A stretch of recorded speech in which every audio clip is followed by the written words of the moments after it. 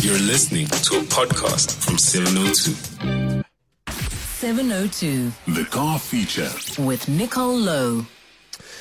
Nicole Lowe on the line, technical specialist and former technical editor for Car Magazine. Nicole Lowe, how are you doing? I hope you're good. Hi, Casual. Pleased to meet you on the radio, and Happy New Year. Happy New Year to you too, mate.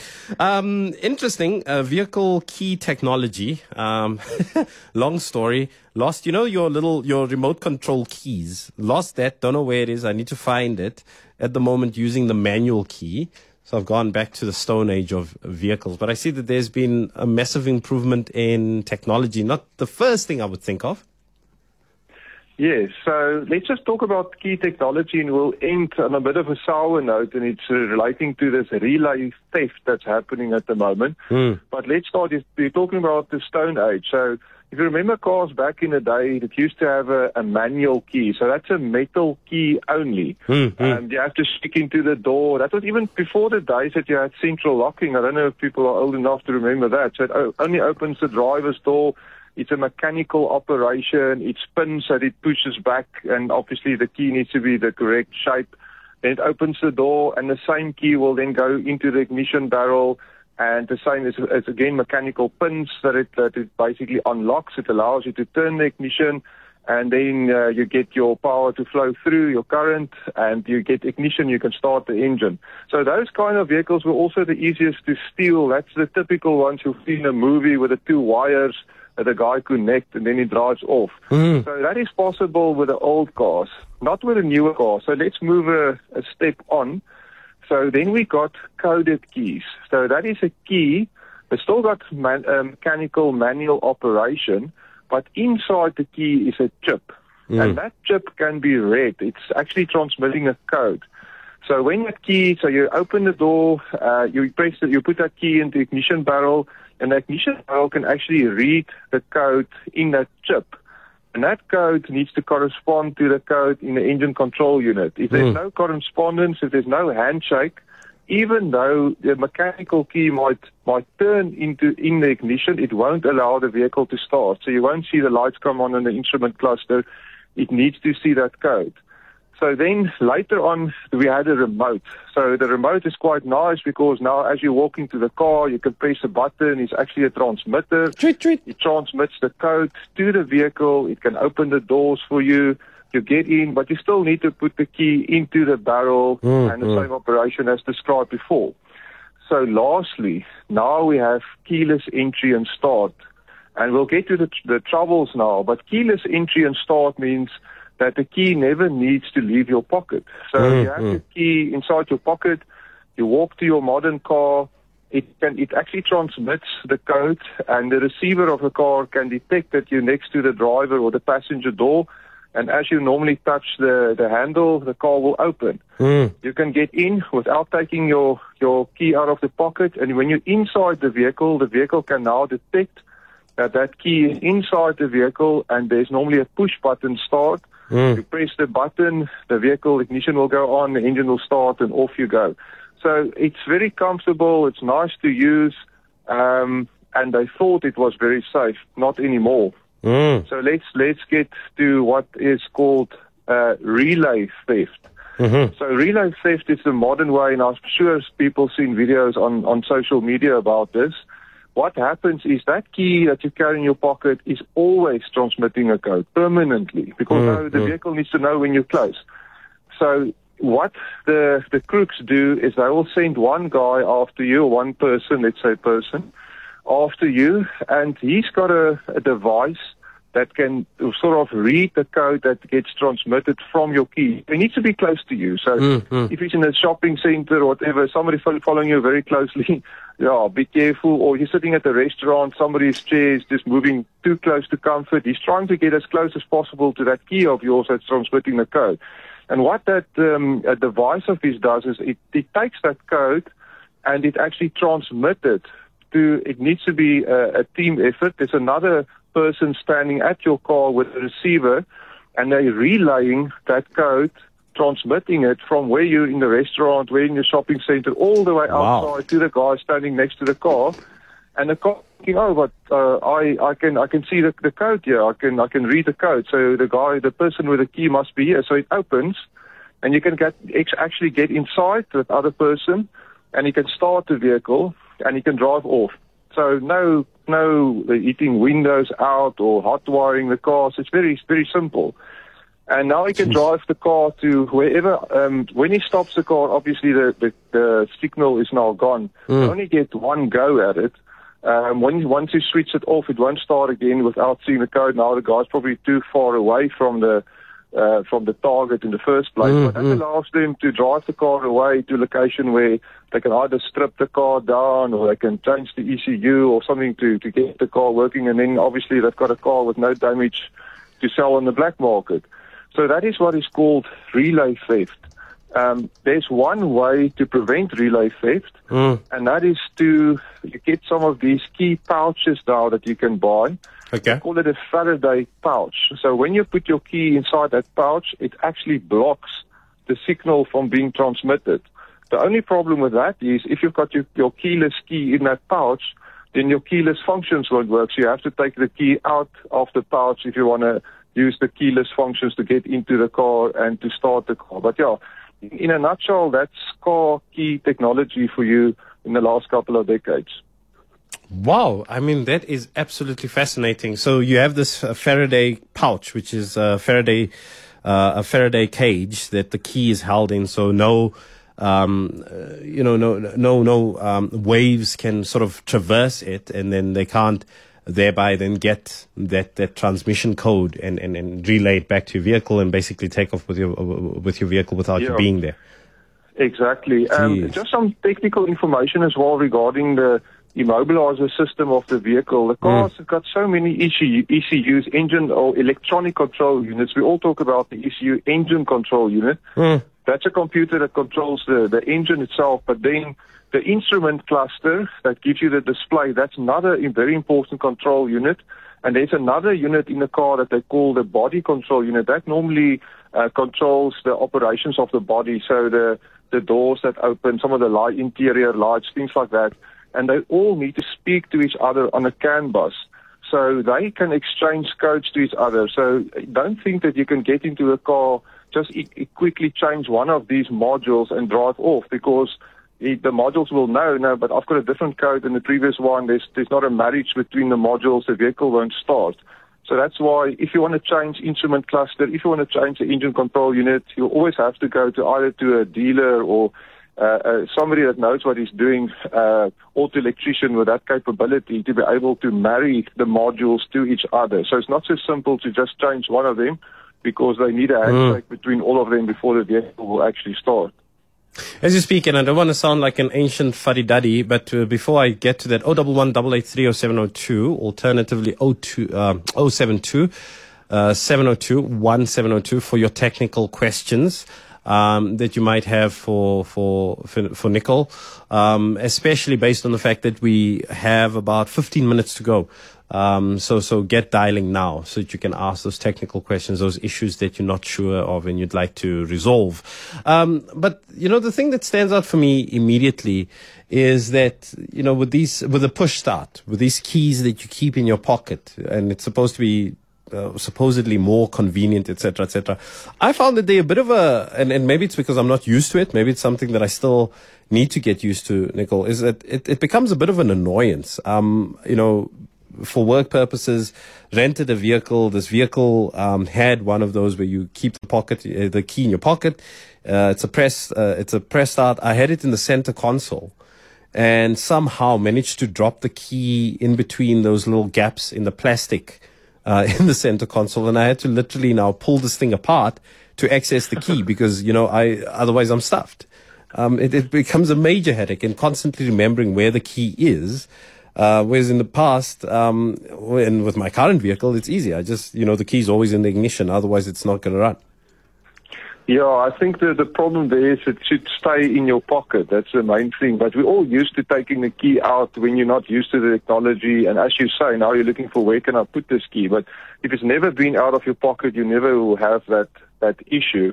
Remember also that even a keyless entry and start that key fob will always have, or mostly have a mechanical key inside as well. So there's normally a little tab that you can pull, and then you'll see it opens up and the mechanical key comes out.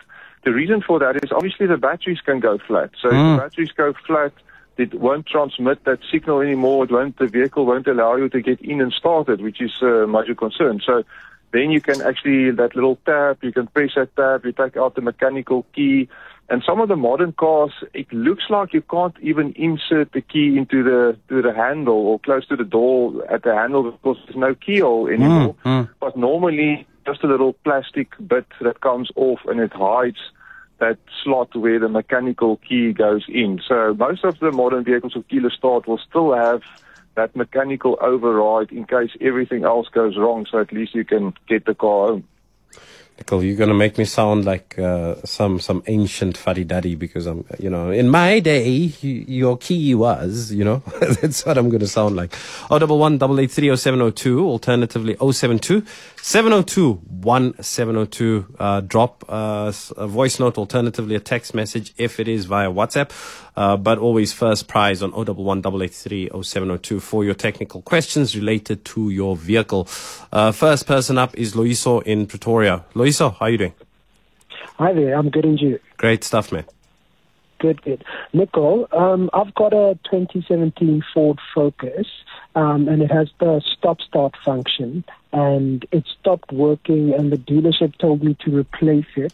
And I've replaced it with the actual battery that they wanted, which was a 651, but that stop-start function still does not work. Okay. So the stop-start function in your car is really there to save fuel. That's the main idea behind stop-start. So if you're commuting a lot of stop-start driving, with you commuting traffic, the idea is the engine switches off for all the time that you're stationary. And then obviously you save a bit of fuel. It's debatable as to actually how much fuel you save, but every little helps. We know what the fuel price is, and it's also January. So how that system works is there's quite a few inputs in that system before it decides it's going to switch the engine off. So in a manual car, you need to be in neutral, you need to have the clutch in, and you need to be stationary. Then there's got a chance for that system to switch off. If it's an automatic, it's easier because obviously you just need to be stationary, foot on the brake, and it will be able to switch off. But what it also needs to see is it needs to see what is the current voltage in your battery, because if the battery voltage is too low, the engine control unit will prevent it from switching off because you might not be able to start the car again if the battery voltage is too low. Because obviously, every time you stop and start, you take a bit of charge out of the battery. So battery voltage is another input.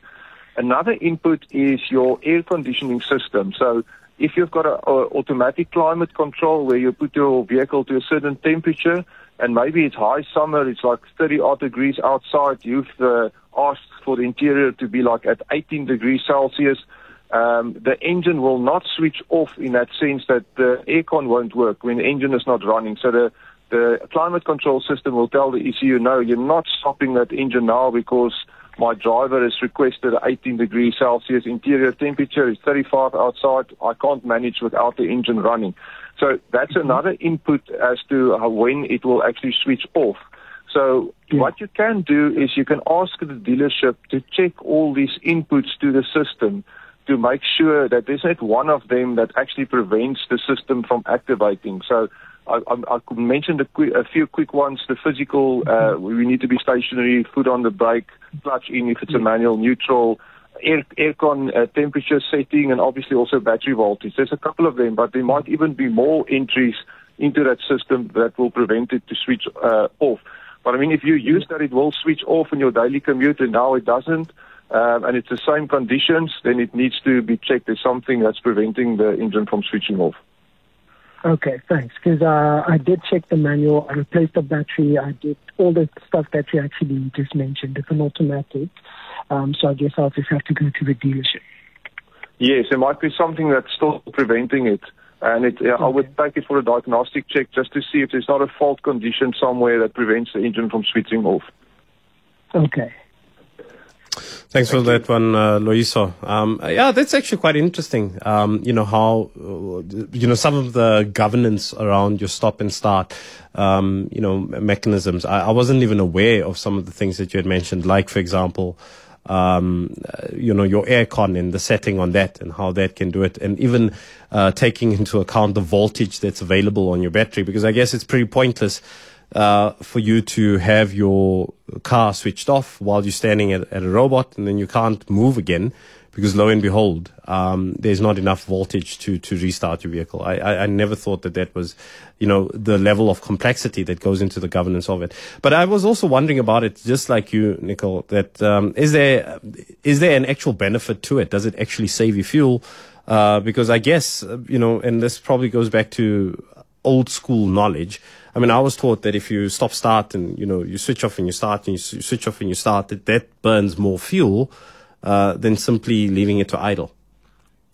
Yes, that was true with the old cars with carburetors, with the fueling, that there was still a mechanical carburetor because that normally overfueled quite a bit, especially during the start condition. Now with the modern cars, we've got fuel injection with your petrol engines, you've got injectors in your diesel engines, it's electronic control. They can monitor and precisely control the amount of fuel that goes into the combustion chamber. So that actually is quite an efficient event these days. It's not like the old carburetors where it used to waste a lot of fuel during that start and stop event. The reason why we have stop-start in our modern internal combustion engine vehicles is because of the emission cycle that the vehicles get tested on, as well as your claimed fuel consumption. So especially the previous cycle that they used in Europe was called NEDC, the new European drive cycle.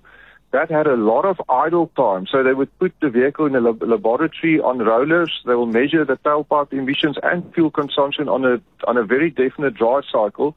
That cycle was about 20 minutes. There was like a highway driving part, there was a city driving part, and a lot of idling time. And one of the engineers realized, why don't we just switch the engine off during this long idle periods, and then our figures looks a lot better.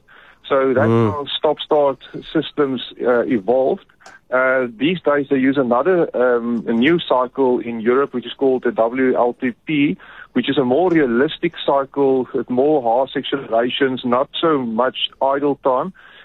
We've actually done a test before when I still worked at Car Magazine, where we did our own drive cycle with stop-start switch on and off to see the difference. And I must say, it doesn't make that much of a difference. It all depends on obviously your commute, how much stationary time you have in your commute.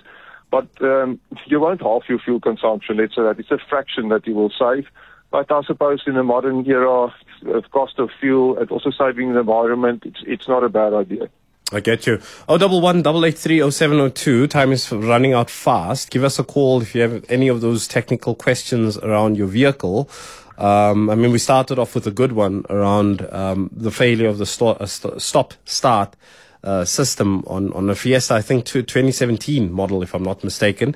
So if you have any similar issues or anything else that worries you or bothers you about your vehicle and you just want some advice, 011-883-0702. Alternatively, 072-702-1702 for your WhatsApp messages. Either a quick voice note or alternatively a text message if you really must. That would be appreciated. Looking up at the time, 6 minutes to go before we get to 3 o'clock. 702. The Car Feature. With Nicole Lowe. Nicole, I'm going to ask one of my own very quickly there. It comes to, I guess, any vehicle that smokes is obviously of concern. So, when you, especially, I guess, on a cold start, you start a vehicle and there's some, smoke bellowing out from the tailpipe or the exhaust pipe, as we call it. It's worrisome. Is there a difference between darker smoke, like a black smoke emitting, versus a white smoke? Because I once heard, and I don't know if this is an urban myth, that if it's white smoke, it's worrisome, but if it's a black smoke, it's less worrisome. Is that true? We can talk about the color of smoke. Yes, so let's talk about, there's also a difference between petrol and diesel, because remember, diesels by default will have a bit of black soot coming out the exhaust pipe. If it's an older diesel, the newer diesels are all fitted with a diesel particulate filter that will catch the soot, so you don't get that black plumes out of a diesel. Remember the old school bus, how that used to pollute the atmosphere. When we talk about smoke, If it's black smoke on a petrol, it might mean that it's just overfueling. So that might be during a cold start, too much fuel is going in, it will give you a black smoke. That's not the end of the world, but obviously we need to find out why it's overfueling. With high mileage vehicles, and that goes for petrol and diesel, you get actually oil being burnt in the combustion chamber because of the wear on the piston rings and also your valve stem seals. So some oil gets burnt with the fuel. That gives it a blue tint.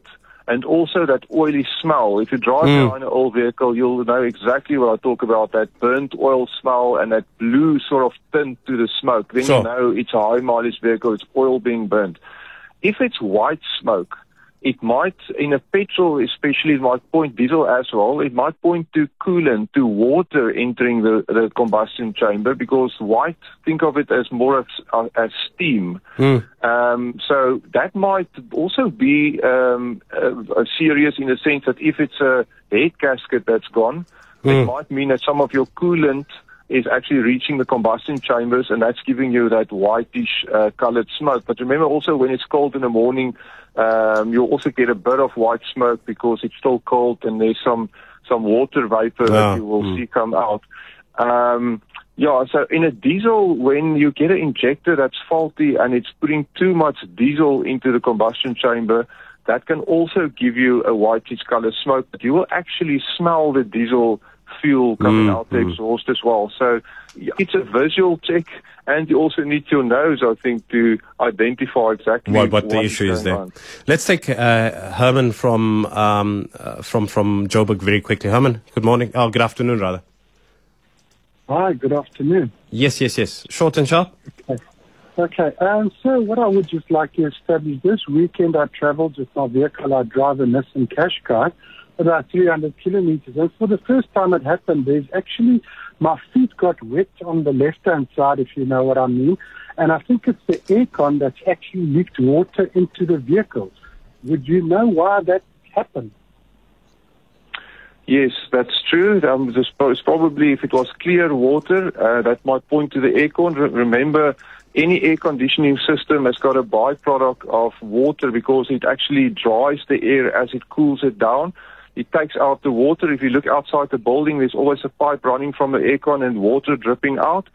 So it's either that little pipe where the water actually collects has come off and now it's dripping into the cabin, or it might be blocked. So that little pipe actually drops all the way down underneath the vehicle. So you'll sometimes see when you were driving with the aircon on for a long time, you stop in your garage, you look under your car, there's a pool of clear water. That's all condensate of the aircon. It's not a terrible issue. You just need to find out if that pipe has come loose, the drain pipe, or is it blocked, that it's pushing the water inside the cabin. That is definitely what is happening. And then I don't know if you'd be able to do this one in under a minute, but someone says here they have a C180 Merc Elegance Automatic 2008 model. Apparently the gear lever gets stuck in the park, in park, and then they have to force it out of park to drive. Apparently very frustrating at times. Do you know what the problem might be there? Yeah, so best is to take it to an automatic transmission specialist. Remember, when you put it in park, that's a park function where it's got a mechanical lock that engages into the transmission to prevent the vehicle from running away. And that mechanical lock, there's actually a word for it which I can't remember now. That mechanism is actually sticking, and that's why it's not releasing. So the good thing is at least the car is not rolling away. Because that's what that mechanism does, but that mechanism is not releasing the way it should. So basically, take it to automatic transmission. You can look at that operation. Yeah, and not the cheapest always that as well. But thank you so much, Nicole. All the best to you, and really great advice there. And thanks for teaching us something new, especially with these stop-start vehicles and keys that you don't have to put in ignitions anymore. All the best to you, mate. Thank you. Lekker.